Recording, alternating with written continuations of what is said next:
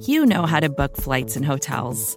All you're missing is a tool to help you plan that unbelievable travel experience. That's why you need Viator. Book guided tours, excursions, and more in one place. There are over 300,000 travel experiences to choose from, so you can find something for everyone. And Viator offers free cancellation and 24/7 customer support for worry-free travel. Download the Viator app now and use code Viator10 for 10% off your first booking in the app. Find travel experiences for you. Do more with Viator. But this is taking forever, Shrek, and ain't no in-flight movie or nothing. The kingdom of far away, donkey? That's where we're going. Far away. All right, I get it. I'm just so darn bored. Well, find a way to entertain yourself.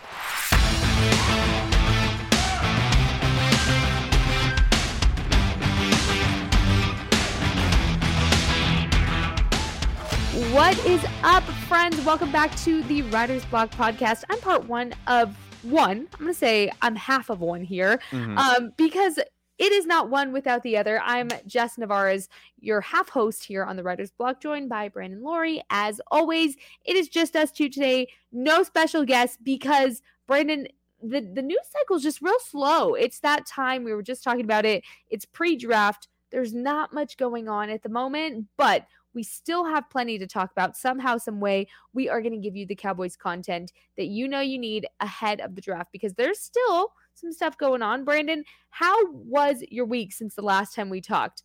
Anything new, anything exciting, any life updates here that we need to know about? Yeah, really nothing. I mean, I'm sure that you'll have plenty to talk about because you had, your Taylor Swift weekend, which looked phenomenal. I saw a bunch of highlights, a lot of great videos. Of course, your seats were phenomenal. Being that close to a superstar is always really cool. But yeah, no updates. And, I titled this episode Into the Void of the Offseason because that's really where we are right now, where there isn't much going on. There's not a lot of updates. Of course, Hankins was signed earlier in the week or before the weekend. So, people have already covered that ad nauseum. I wrote an article about it that I had in the can since March 21st. So I was happy that was able to come out. Actually, I did appear on UK Cowboys, which are good friends, Mike Poland and then Paul Stewart. They have it. Those guys are so smart. So if anybody wants to go check them out, yes. It was such a great time. Their show is very relaxed. They have like intro music and all these different sounds and stuff. So it's very well produced. They do such a great job. So go check those guys out. Of course, I do a weekly mailbag with Mike, so you get to read his work as well at Blogging the Boys. But yeah, it was a good week. But I'm very more interested in about how the Taylor Swift concert was and the Taylor Swift experience in general for you. Well, I know the Blogging the Boys audience is probably not the target audience for this conversation. You never know. If you're a Swiftie out there and you're listening to this, you already know I love that so much for you. If you're not, I will convert you and I just won't stop. Like, you just kind of don't have a choice at that point. But it was honestly the best weekend of my entire life. I don't think any day in my life will ever compare to that weekend. Seeing Taylor Swift was probably number one of my artists to see for years. I mean, people always ask me, why are you a Taylor Swift fan? I've listened to her since I was 14, 13 years old, and it feels like I've grown up with her. So to finally see her, we were row 2 on the second night that I went, and to see her up and close, it was like, oh my goodness, she's real. She's there. She looks amazing. She sounds amazing. It was really fun. The audience was extremely amazing. And I made a lot of friends this week. So I absolutely love making new friends. I don't stop talking. And then you add Taylor Swift in the mix. We were talking nonstop about Taylor Swift. It was amazing. Best weekend of my life, I'm going to just say, and that is not being dramatic. It was my Met Gala and Super Bowl mixed all in one. And it's really cool too, I think, to see concerts like that at AT&T Stadium because it ties in my two loves together, right? You had Taylor Swift right here. You have a Cowboy star right here. I mean, what more could I want in my entire life? So it was the best weekend. There are a few questions and actually a couple of statements. One, that experience sounds awesome. Like the outfits, everybody was dressed up. Not only, you had a couple of themed outfits for the weekend, but there were a bunch of other people that I saw, that were dressed up. And I remember I sent you a text. I was like, I didn't understand that it was almost like a Mardi Gras, like you said, like a gala for her, which is awesome.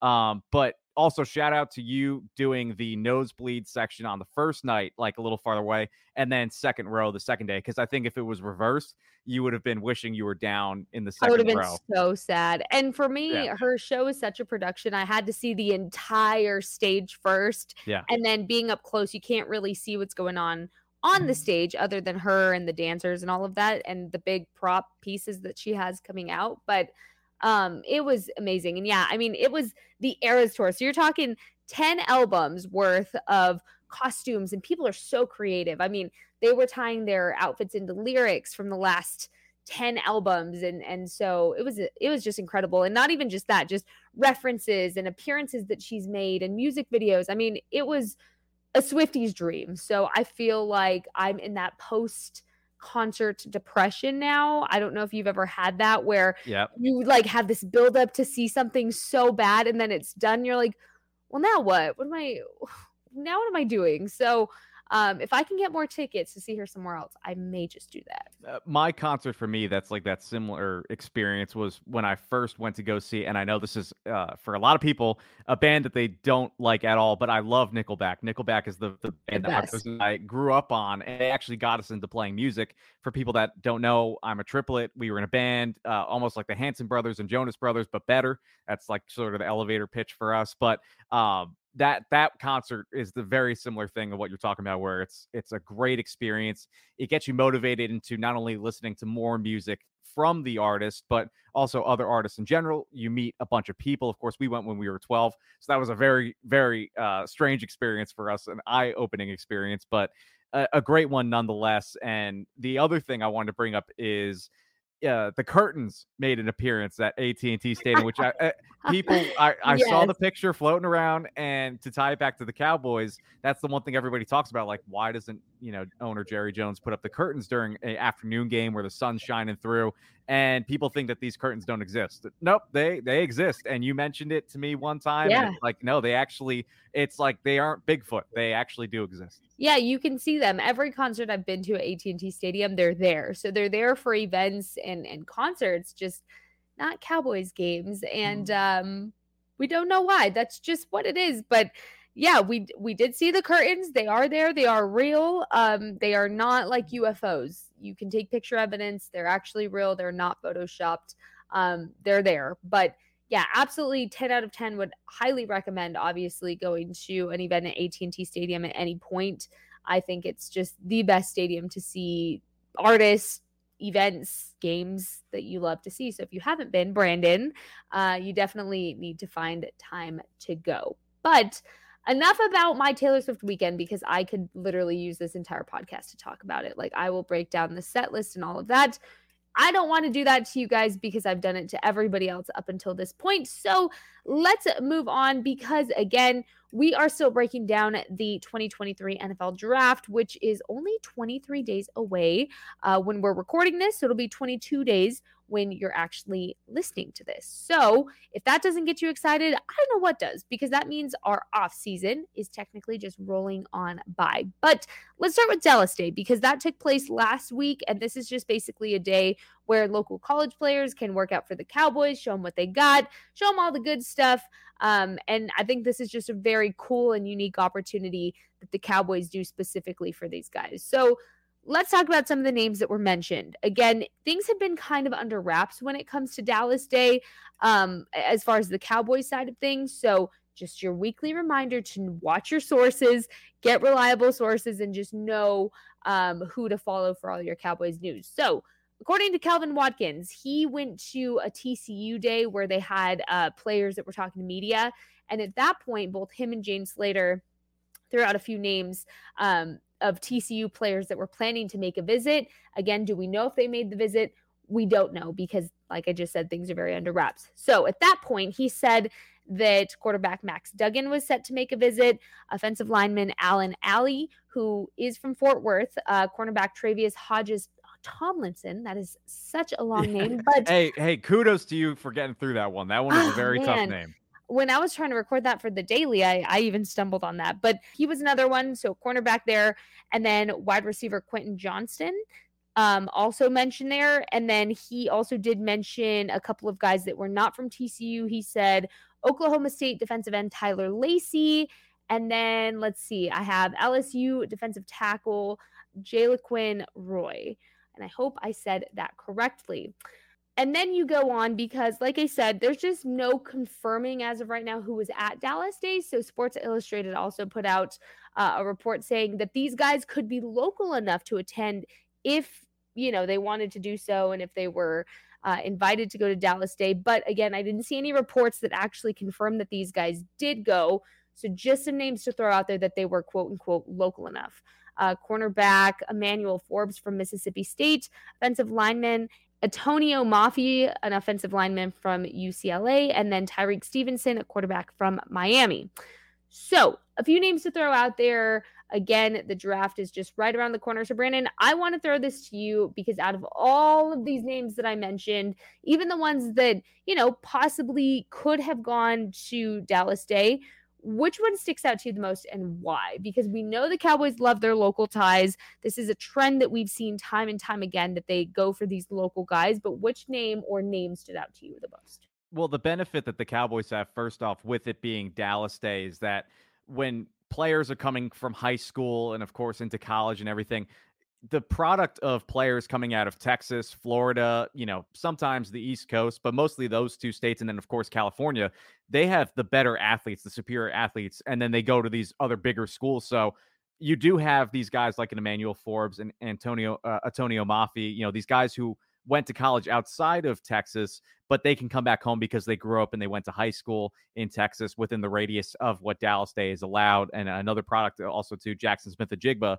who is considered to be the number one wide receiver in the draft. He could have been on this list. We don't know for sure if he came and made the visit, but that's the type of power that being a participant and a member of the Cowboys, you can drag, players from this big pool of, top 100 picks, not only just the back end of the guys, but, players at the top of the draft that you can take extra time to visit with.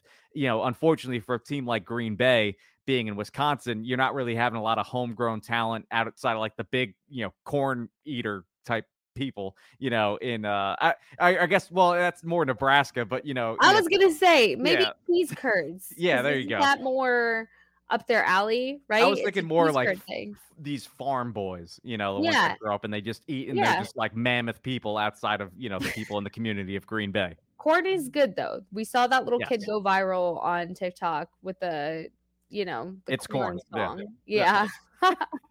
And so it's like with Dallas Day, Dallas does have an advantage where they can take from these bigger, more reputable names. So out of the ones you mentioned, of course, they can pull from a lot of the TCU kids. And because TCU had a lot of success this year, of course, making it to the national championship, those guys are going to be a lot more on the radar. And it's like, why not bring them in? Even if you might not draft them or they're going to be drafted way before Dallas picks in the first round or any other round. It's like, still just do your homework. You got to know these guys. So I'll start with Max Duggan is, of course, the name that's thrown around a lot within, Cowboys mock draft nation and all that stuff. So with him, he's 6'1.5", 207 pounds. The thing with him, and I think it's an interesting name, is he's not going to be somebody that's drafted in the third round by the Cowboys. It might not even be somebody who's drafted in the fifth round. It might be a sixth or a seventh or even an undrafted free agent. I'm sure because of his pedigree, he might maybe be up a little bit more on draft boards. And I do think that I wanted to bring up his name because it's that Brock Purdy effect, a guy who's taken as the last pick, somebody who's at a later round draft pick that people are sort of undervaluing. The thing with Max Duggan and comparing him to Brock Purdy is they both have experience at the college level. Max Duggan got, I believe, a few starts, 10 starts possibly as a freshman at TCU, and started, between freshman, sophomore, sometime at junior. I know he missed, I think, a few games. And then actually coming as a senior this year, he wasn't the starter. But then after week one, when the starter got injured, he took over and, of course, had the Cinderella story, leading the team to the national championship. So front offices like to see this type of success where you get a lot of reps. That's why someone like a Kenny Pickett last year was picked in the first round, who I know personally. He has that 5-year experience with the extra COVID year going back and just learning more about his skill set, honing in his skills. So Duggan kind of falls in that. He had over 3,500 yards passing, 32 touchdowns to 8 interceptions, so highly productive. He has great leadership, great toughness. Everybody around the team talks about him. But again, he's going to be more of like a late round project. But the Cowboys would love to bring somebody in who they can kind of develop into a backup. He wouldn't be brought in to beat out somebody like a Cooper Rush, but I think that he kind of compete with snaps, of course, with like a Will Grier. And then if he can develop 2 years from now, when he's on his second year or third year into the Cowboys contract, then if he beats out Cooper Rush after he leaves after the 2 years, then it's like he kind of just slide right in there. So I think that's a name to monitor, especially again if the Cowboys want to develop a backup. I didn't know if you had any takes on Max Duggan or if you heard anything about him, but he is an intriguing prospect. But again, not somebody who's going to be starting with all these other guys like a Bryce Young or a CJ Stroud. Oh, yeah. I have heard Max Duggan's name thrown out nonstop, and we are here to just clarify that if the Cowboys do pick up Max Duggan, it is not to replace Dak Prescott. That is something that I think has been thrown out a little too much, which is absolutely ridiculous that we even have to clarify that.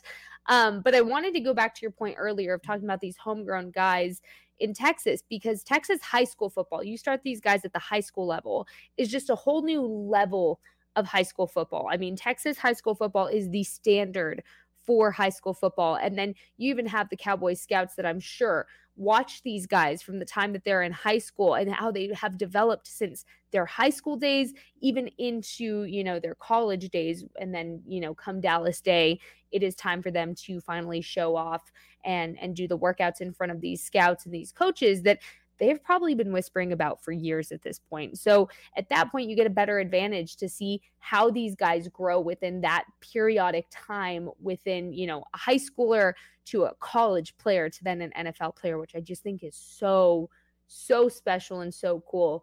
So I just wanted to throw that out there because the magnitude that even the level of football that is played at the high school level is incredible in Texas. And then, you throw in the local aspect to it. I just think those feel good coming home stories and drafting the local guy is always cool. But as for Max Duggan, I think it makes sense. I think I was actually a little surprised to see that Cooper Rush did return to the Cowboys this free agency. So it would have not surprised me either way. But you also know Cooper Rush probably won't stay around forever at that point. And you also know he's not your future franchise quarterback when the time comes that it's no longer Dak, because Dak still has plenty of years left in him. But if you can get a guy that starts training under Mike McCarthy, and if he's the long-term coach like Jerry keeps reiterating and saying, you want a guy that knows the ins and outs of all of this team, that knows the playbook, knows the style, knows how to shadow Dak, knows everything. So that way, when that time comes, there's not really a drop off. And I kind of actually love that they're doing that now. Of course they can wait a couple of years or whenever they really want to, but if you have the talent like you have with Max Duggan, do it, take advantage of it, make him compete for a bit of a backup situation with Will Grier, like you said. And then, hey, if there comes a time where you need a backup quarterback, and then, you never know. Cooper Rush obviously deserves his keep. He earned his keep and deserved his spot. But I think it's more of that friendly competition thing that we've always talked about there as well. Well, and it's important also too if he develops, and the Eagles also try to do this too, because Howie Roseman says, I want to create a quarterback factory. And I know we don't like the Eagles on this podcast, but you can look at it and kind of just observe what they do and see if, the Eagles present some sort of roadmap to follow. And that's what they did with drafting Jalen Hurts in the second round. I don't think they had any intention of Jalen Hurts starting and being their franchise quarterback because Carson Wentz was still on the team. But they wanted to see. Yeah, they've never had a plan for quarterback. Yeah. And then Jalen Hurts kind of fell to them. And look how successful that's been. Well, and it's a case where maybe they could have traded him for a second round pick or a first round pick if he developed and showed signs of being a really good quarterback, but then he ends up being the starter. So it's like, of course you want to take a chance on these guys. And even Jerry Jones mentioned, he hopes every year they can try and take a flyer on a quarterback, because you really just want to throw a dart at the board, see if something sticks. Like when the Cowboys drafted Ben DiNucci, I don't think anybody thought that he would develop into. We love the Nooch. Yeah, blowing up the XFL with the Sea Dragons. Go Nooch, yes. But you have someone like him where, it's not going to be a starter for you, but he did get one start in the NFL. Mike McCarthy was very familiar with him, with his brother, of course, being his basketball coach. And it's just, you take a chance on him, see what develops. He was with the team for 3 years, and then now he's in the XFL. So it's like, it doesn't cost you anything. But enough Max Duggan. The other guys I wanted to bring up You mentioned Ali. That's a guy, he's an offensive lineman. He's more or less like a center. It could be a case where you have Alec Lindstrom, who they had as an undrafted free agent out of Boston College, come in. And this could be a guy that they just bring in as an undrafted free agent. You still want to do your homework and get these guys reps in the preseason, see if they develop into anything. Hodges Tomlinson is a unique name because he's 5'8", 178 pounds, not somebody that the Cowboys normally bring in because, of course, Dan Quinn likes these tall, longer cornerbacks, so he doesn't fit that mold at all.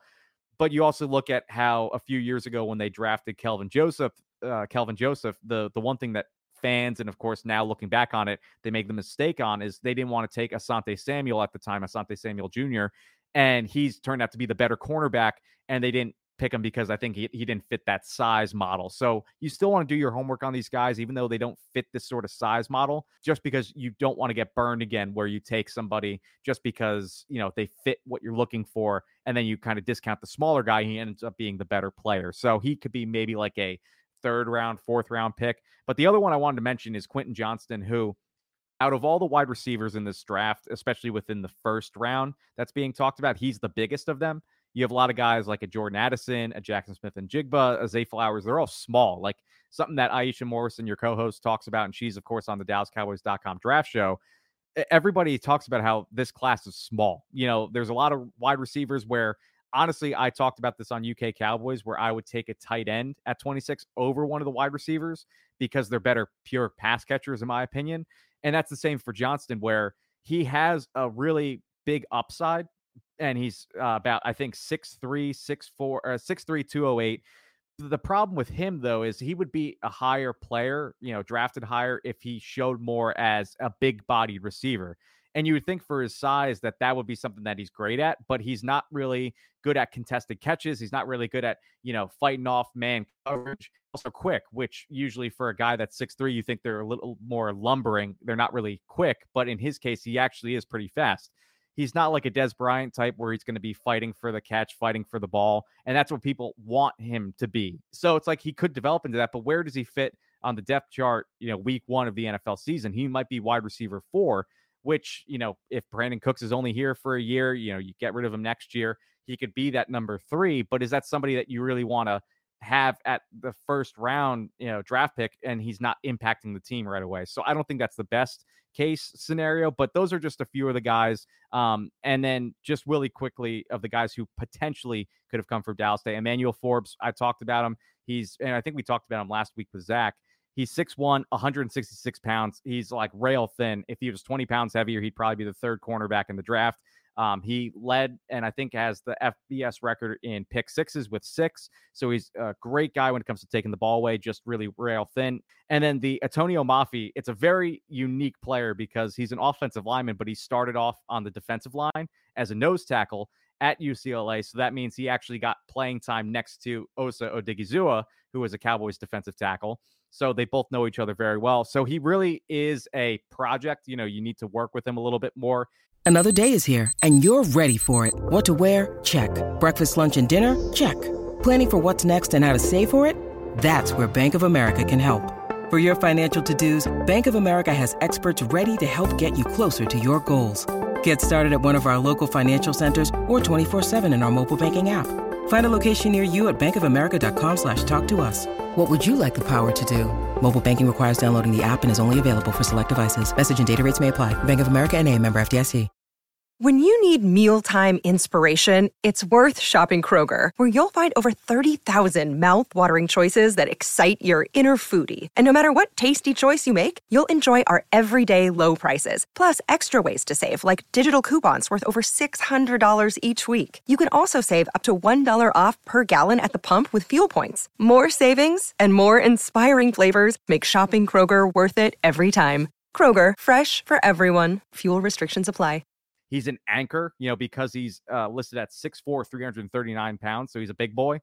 Basically, if you take him in your idea of nose tackle, just put him at left guard, and that's what he would be. He's not super athletic, like a Tyler Smith would be at left guard, but he's stout. So very like Ron Leary-esque, where it's like a thick guy that you could have on the offensive line. So he's a guy where if the Cowboys didn't take someone like a Steve Avila in the first round, you could look for him maybe at the second round pick, or probably the third round pick would fit him a little bit better. All really good stuff there. And, I want to go back to the wide receiver talk, because not only did the Cowboys have Dallas Day, but we saw a few reports floating around of, a couple a couple NFL veteran receivers that did actually visit the Cowboys. So this is interesting to me, because the first one was DJ Montgomery. The second one was Laquan Treadwell. And apparently they both worked out with the Cowboys. So I want to go into a little bit more of a conversation of this entire running back situation. Let's talk about who they are if you don't know. So as for DJ Montgomery, this would be his second NFL season. So still very young, still very moldable at this point. He signed with the Browns as an undrafted free agent back in 2019, had a season-ending hamstring injury during training camp that year, and then he was placed on IR. So then the Jets claimed him off of waivers from 2020 to 2022. He had a little bit of a brief stint with the Colts in 2022, but then most recently he was signed to the Texans practice squad. So he's only played 3 total games within this time, those being with the Jets. Three receptions for 36 yards, no touchdowns, no fumbles. So again, still very young and very moldable. As for Laquan Treadwell, well, this would be his 8th NFL season. He's played for the Vikings from 2016 to 2019, the Falcons in 2020, the Jags in 2021, the Patriots, the Cardinals, and then more recently the Seahawks, all within the 2022 season. He was never elevated from the practice squad for the Patriots or the Cardinals, but he did play 6 games with the Seahawks. His career stats are that he's played 76 total games with 110 receptions, racking up a total of 1,226 yards. He averages a little bit more than 16 yards per game, or per catch, and then has 5 total touchdowns within his career. So what's interesting to me is that we get this splash of a wide receiver signing with Brandon Cooks, but then they're still working out these quote unquote veteran receivers. And I think this is just a very interesting thing for the Cowboys to do, because you have a pretty stacked wide receiver room at this point, because there's names that we even forget to mention. So you're going down the list. Of course, you have CeeDee Lamb, you have now Brandon Cooks, you have Michael Gallup, and then you have these names that kind of get lost in the mix. You have Jalen Tolbert, you have Semi Fioco, Noah Brown, of course, leaving to the Texans, which we'll get into that in a second. But do you feel like the Cowboys looking for these wide receivers, or these veteran wide receivers, is there a point where that room gets too big and then you don't get to utilize these guys? Because then you even have your practice squad guys. You have a Dennis Houston, who personally I'm buying for, and I eventually want to see him elevated to that 53. But Brandon, do you think there's a point where this room's just going to get a little too stacked? Or do you like that they're still entertaining maybe the idea of signing yet another wide receiver? Yeah, I think it's an interesting thing, like you brought up, where they're trying to work out veteran guys. They have, a bunch of veteran guys deep on the depth chart. So why would they bring in other players? And I do think it's a lot more of they're just doing their due diligence. Laquan Treadwell is somebody that they like coming out of the draft. He was taken, I believe, in the first round by the Minnesota Vikings at 23rd overall, and just hasn't panned out as a first-round pick. A lot of expectations coming into the league, and clearly, like you mentioned, I mean, he's bounced around a lot since then, and each team has sort of tried to say, okay, well, we can fix him, like we can get the most out of him. So I think the Cowboys, it's just they're next in line. They had interest in him, when he was coming out, and no deal was signed as of yet. I believe even Josina Anderson said that nothing was done after he worked out. So I think they're just doing their due diligence to where if something happens in training camp where maybe someone like a Simi Fehoko either gets injured again, or Dennis Houston, they just don't really cut it. They can bring a guy in who they have some recent familiarity with and say, hey, do you mind coming in, get a few reps if you can make the practice squad. And that's the other thing. Like, these are veteran guys, and with the new practice squad rules, you can carry them throughout the entire season, like they did at the start with Carlos Watkins, and you elevate them, later. I think 3 elevations they have in total. I think they're just trying quality depth. We saw the wide receiver room last year. The minute that Michael Gallup wasn't really turning into what he was pre-injury, Jalen Tolbert didn't really pan out his rookie season. They were really handicapped at that position. So if they can do their due diligence now and bring in a few guys that, if again, a Dennis Houston started week one, I think if they had to do it over again, they'd rather have a veteran like a Laquan Treadwell or somebody that can be that veteran presence instead of a rookie kind of stepping in. So I think it's just them doing their homework, bringing in guys. And of course, this also ties in, I think, with you have the new rule of where there's just one cut down day, before they enter the new season. So I think that if these guys are brought in, it also gives guys like CeeDee Lamb, a Michael Gallup, where they don't really need to take any reps in the preseason. If you bring these guys in, they put film out for other teams. And if it looks good, then maybe they get signed somewhere else. And it just keeps the bodies fresh of the number one, number two guys on the depth chart. So I think it should be a little worrisome for maybe like a Simi Fehoko, somebody who hasn't really shown too much and proven to stay healthy. We know Dennis Houston is Dak's guy. So I think, if he has a say in it, he'll stick around. I don't think Jalen Tolbert is in any hot water at all. I think the Cowboys know he still has time to develop and needs to develop and take that next step. But I would look more at Dennis Houston and Simi Fehoko as guys like, hey, you really need to take that next step this year. Otherwise, you might be looking at being somewhere else. To play devil's advocate to, your point of you bring in a veteran instead of a rookie, these guys are veterans now. So you have your Dennis Houston and your Simi Fehoko and even your Jalen Tolberts that are working out. They've had a year at this point to develop and be different players already. So if they're in hot water, sure, we already know that the first few weeks of the season, they're just warming up. They're just getting started. You're not going to see their prime until, later on. But at this point, they should already be that veteran, esque receiver, maybe not, Michael Gallup level or CeeDee Lamb level, but you have enough experience at this point where you're no longer a rookie and you've been equated to the playbook and the play style. And then now you're working even closer with Mike McCarthy. So it'll be interesting to see. But something else I wanted to bring up while we're on the topic of this is, we're going to go over here in just a second, a list of the free agents that are still left with the Cowboys and who or what we think is going to happen with them. One of the names is T.Y. Hilton, which in the mix of all of this Brandon Cooks news, you kind of forget that T.Y. is still a free agent. Because I think if, that splash signing did not happen, you'd be freaking out a little bit more that T.Y. wasn't re-signed. But my question to you, Brandon, is does T.Y. still fit in this locker room? Do you think at this point it's going to be a priority for the Cowboys, at some point to try to get him back on the roster? Or do you think that's really the last we've seen of him as a Cowboy?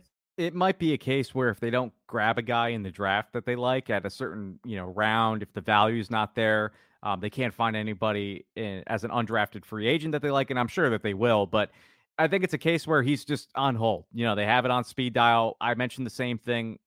If Carlos Watkins was going to be that guy, they might have him hang around until training camp. But clearly, some other team wanted the Arizona Cardinals, and now he's no longer an option there. But I think it's something similar where if they need him, they know where to find him. They can just call him.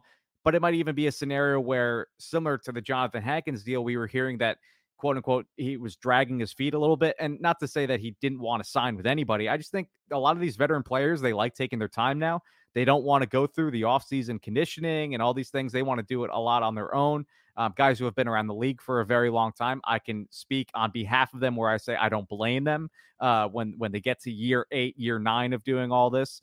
So I think it's a case where T.Y. Hilton, he came in and he mentioned already with his first round with the Cowboys that he liked enjoying his time with his kids, seeing his kids play high school sports and all that. So it might be a scenario where he just, and I don't know if it was high school, it might even be younger than that. But it was a case where he enjoyed spending time with his family, didn't want to go through the offseason. Everybody knows who T.Y. Hilton is. And clearly he came in and was a productive player for the Cowboys right off the bat. So it might be a scenario where if maybe something happens mid-season, they call him again, or they just wait until training camp. And if they really can't find anybody else that separates themselves, they bring him in. And that would make a really good number 5 type receiver, behind a Jalen Tolbert or kind of competing with that fourth job. And I think it kind of depends on which way the Cowboys want to take this. Do you take it to this is my future, I need to invest in my guys now, and my younger guys, I need to give them those practice reps and then get them ready to go? Or do you kind of lean on these guys already know what they're doing? We don't really have to show them anything, really. They just have to learn the playbook and, relearn Mike McCarthy's style, however he's going to be calling the offense. Which route do you take? Or is there like an easy medium to where, you have these veteran guys that are helping these younger wide receivers? Because I think TY was a huge part of that. When I went into the locker room talking to even Jalen Tolbert for a little while, he back in the day, sounds so long ago, in the early season, when James Washington was there, he would tell me that, they worked together closely. And then after James was released, he talked about how learning from TY was going to be really cool for him as well. So yeah, I guess we'll see. I don't think it's a top priority. I don't think it's a must do. I think at this point, things might just be a little bit quiet, and then we see what happens with the draft. And then you maybe start to see things addressed more. But let's go down this list because it once was a laundry list of Cowboys free agents. And here's who you have left after, all of the moves and all of the news that has happened since the start of free agency. You still have wide receiver T.Y. Hilton, which we just talked about, cornerback Anthony Brown, linebacker Anthony Barr, left tackle Jason Peters, long snapper Matt Overton, and then kicker Brett Maher, our guy Money Maher. Brandon, are there any names that stick out to you within that list? And do you think there's any players that you see come back, or do you just think they're kind of done with this list and now it's, draft and develop, really look at your guys, and then you wait? I mean, in the long term, I'm talking long term past training camp, is there any names you see on there that you see the Cowboys maybe calling back up? It's like when I go shopping and I make a grocery list at home, I have it, it's already set. It's sort of something I kind of just pick off of from other grocery lists that I've made in the past. And then all of a sudden when I'm at the grocery store, I don't have it. It's at home somewhere. It gets lost. So I think it's similar for the Cowboys where they have this list already. It might just be put under some papers and binders preparing for the draft. And then if they find it at a later date, it's like, oh yeah, that's right. Anthony Barr is still out there. I think it's the same thing with them where a lot of these names, it's going to be basically on hold. They know Anthony Brown, of course, being a draft pick that's been with them since he came to the league. I don't think he's coming back. It seemed like the writing was on the wall the minute they gave their number or his number to Brandon Cooks. And they brought in Stephon Gilmore. And I think, of course, Matt Overton probably won't be on there as well because they signed Trent Sieg as their long snapper and who looks very similar to David Howman, our own David Howman.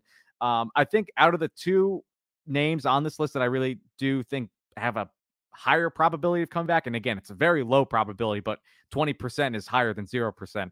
I think Anthony Barr is a name. Of course, if they can't find anybody in the draft at linebacker that they don't really like, Jabril Cox doesn't really develop or gets again injured like we've seen in the past. I think that's a guy that they can just call in. It seems like he's taking his time with figuring out where he wants to go, similar to what happened last year when they brought him in the summer. And then, of course, Jason Peters is always a name that'll be circulating because of what happened last year. Clearly, he had a positive impact on Tyler Smith, as we always talk about. And so I think those are really the only two names. Of course, we always wish Brett Maher was a part of that group. I just don't think it's possible. So I think the two names to monitor, if at all, would be an Anthony Barr and a Jason Peters, because Jason Peters hasn't announced he's retiring. Neither has Anthony Barr. It seems like maybe they still want to continue, but we'll see. But the fact is that they have familiarity with this team already. It might be a case where they come in late in training camp, if at all, maybe late in the season. So we'll see. Yeah, I think those are the two most intriguing names. But, I'm going to go back to this kicker conversation because I will die on this hill until there's a solution that I'm actually really worried about what the Cowboys do for kicker. I know we talk about this nonstop and you guys think we're Brett Maher truthers. And we are for good reason, because to me, there's no harm, no foul bringing him back at some point during training camp. Maybe you don't sign him during free agency, bring him back during training camp, which I don't think is likely, but I think they should.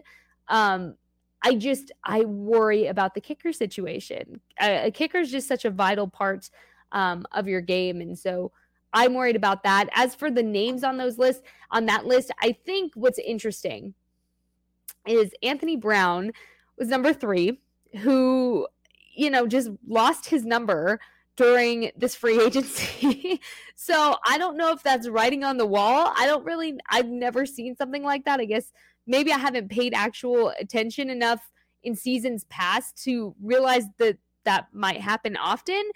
But to me, it was interesting that you're giving he's a free agent, but you're giving Anthony Brown's number away and he's still a free agent. I guess that's kind of telling what they're doing there with that. So I thought that was a little interesting point. But to your point about Jason Peters, if you can bring him back and he wants to play as that swing again, do it. If you can get him for a cheap price, it makes sense, it's affordable, do it. I'm all for it because look at the, and I'm not discrediting the Cowboys coaches for what they did for Tyler Smith, but look at what him being around and his presence did for Tyler Smith over the season, especially if you're going to draft another O-line guy. Oh man, like Jason Peters, please come on back. And, I know you said this in a podcast episode a long time ago, but if he wanted to come back and coach, that would be amazing. Somehow, some way, somewhere, that would be great because just seeing what he was able to do with Tyler Smith this season should be enough to put on the top of his resume if he ever wants to do that. But yeah, Jason Peters is up there in age. He's done his deed. He's put in his time. So if he wants to call it a career, I think what a high note for him to end it on. I just wanted to circle back to that list because there was a point in time, guys, where we were reading off that list worried of what was going to happen. And we got everything we wanted off of this Cowboys free agency so far, to where you're kind of sitting back just waiting for this draft in not a panic mode. And I can't remember the last time that we felt like this going into the draft. So Brandon, what do you think your biggest takeaway is so far of the Cowboys free agency and how the front office is treating it, even though they're insistent that they always entertain trade deals and that they're always looking into these players? Do you see a difference overall in how the front office is treating things going into this season? And why do you think they're treating it that way? This is a terrible analogy, but it's a personal one, so I could say it and get away with it. You mentioned we almost got everything on our list. It reminds me of the first Christmas after my parents got divorced. Like, it's almost like you can use them to your advantage. Oh my gosh. But again, I'm talking light about they get along now. It's totally fine. But you have a scenario where that it's in your favor, and you can bring back you can get almost every Christmas item on your list, whatever you want for Christmas. And that's what we did. I got almost everything I wanted for Christmas that year. And that's similar to the Cowboys, connecting it back to them.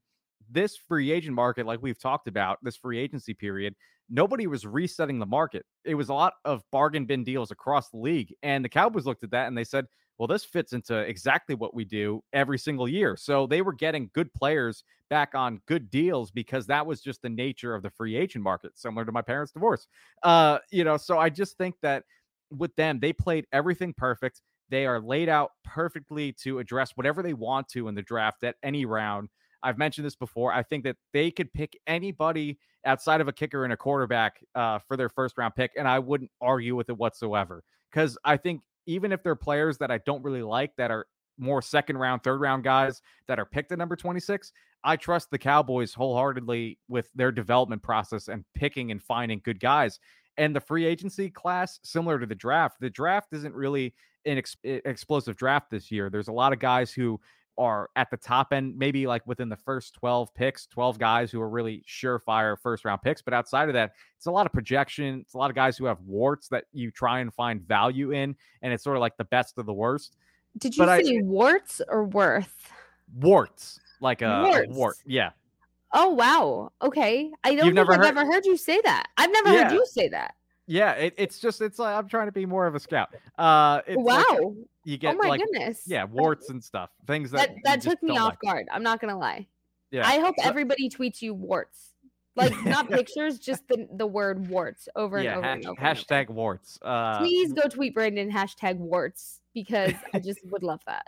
But that's where I feel. That's where I'm at right now, is that the Cowboys did everything they needed to do and more with trading for Brandon Cooks, Stephon Gilmore, where, again, I think the Cowboys had an A+ offseason, and depending on what they do in the draft, I think you can honestly say that the Cowboys have been the best team across the NFL addressing their offseason needs and going into training camp. So we'll see how that kind of falls out within the next few weeks, kind of getting up to the draft. But I think the Cowboys have just set themselves up for perfection and really to not fail when it comes to the draft. I think that, they could pick all kickers and running backs, and I'd be like, yeah, you know what? Maybe, they could justify it for me.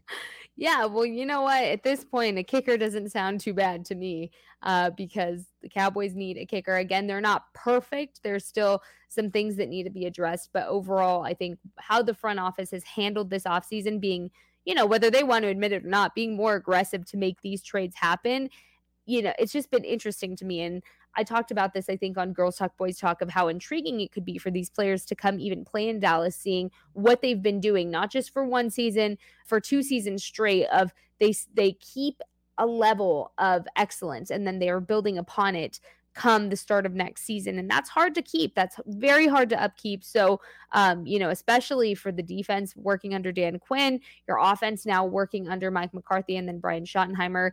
It's intriguing. I think it's just such an intriguing team that everybody is waiting for that big break for. At some point, something has to give, and the Cowboys have to get past that barrier.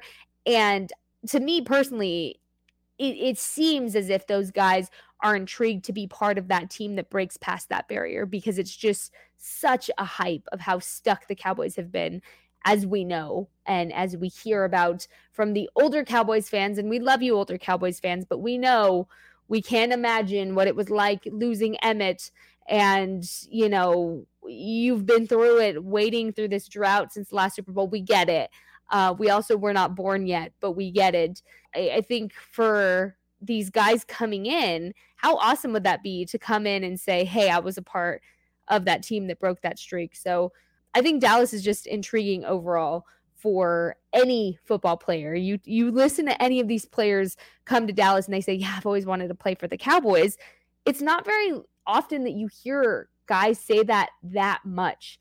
And I don't think, the magnitude of playing for the Cowboys really is understood by the fan base of how much these players want to be in Dallas, because it is the Dallas Cowboys. And you hear it interview after interview to where you think that's normal, but you go and you listen to other interviews for other teams. You don't hear guys say that as often as you do for the Cowboys. So it's just intriguing overall is the point I'm trying to make here. But, Brandon, it has been a day. Let's go ahead and cut this podcast a little short because, again, there's not much to talk about. And we do not want to bore you guys and keep stumbling on words and, just have you in a funk as well, because I'm in my post-Taylor Swift Eras Tour funk. Brandon's in his my internet's still giving me a hard time era. So we are just working through this. We're all in this together. If you're having a weird week, so are we. Don't worry about it. But real quick, Brandon, if the people want to go tweet you #Wart, where can they go? It's going to be at Brandon is right, and that's WRITE. Of course, getting ready for the draft. A lot more draft content coming out, so it'll be fun. And you know what? If Taylor Swift came into AT&T Stadium and gave good juju, good vibes for 3 straight days, that this is finally the year that the Cowboys have that Super Bowl run, it was all worth it. Everybody and all the money that was spent this past weekend, all the hours that you put into, the concert, the experience, it was all worth it because in the end, you get the Super Bowl. So you're telling me that Taylor Swift could be a good luck charm, essentially, that kicks off this next Cowboys season. So that means if the Cowboys move on past their little block that they've been in for the past 25 years, going on 26, and the Cowboys go to the Super Bowl, I'm giving Taylor Swift some credit. Absolutely. I think she's going to be in the parade. I think we need to do that. Oh, man, we do. You're so correct. Now, see, this is why Brandon and I cannot get off topic. This is the kind of stuff we talk about. But I am going back to my regularly scheduled Cowboys tweets at @JustAvars_ on Twitter. I will not be tweeting as much Taylor Swift stuff now that my concerts, multiple, sadly are over and done with for now. But if I decide to go to another show, no guarantees, and no guarantees that the lyrics stop. It's become part of my personality at this point. So you love me, you hate me. I'm a Swiftie and I'm proud. But Brandon, as always, thank you for putting up with my nonsense, my stumbling of words, my Taylor Swift fandom, and all the things in between. the best co-host. We hope you guys have an amazing week, a better day than we are having apparently, and you go crush your goals, you go be amazing, and of course we're going to be here next week. Hopefully we will have a lot more to cover. No matter what, we're going to give you some good draft coverage. We're getting you as much insight as we can. Until then, have an amazing week, and we will talk to you soon.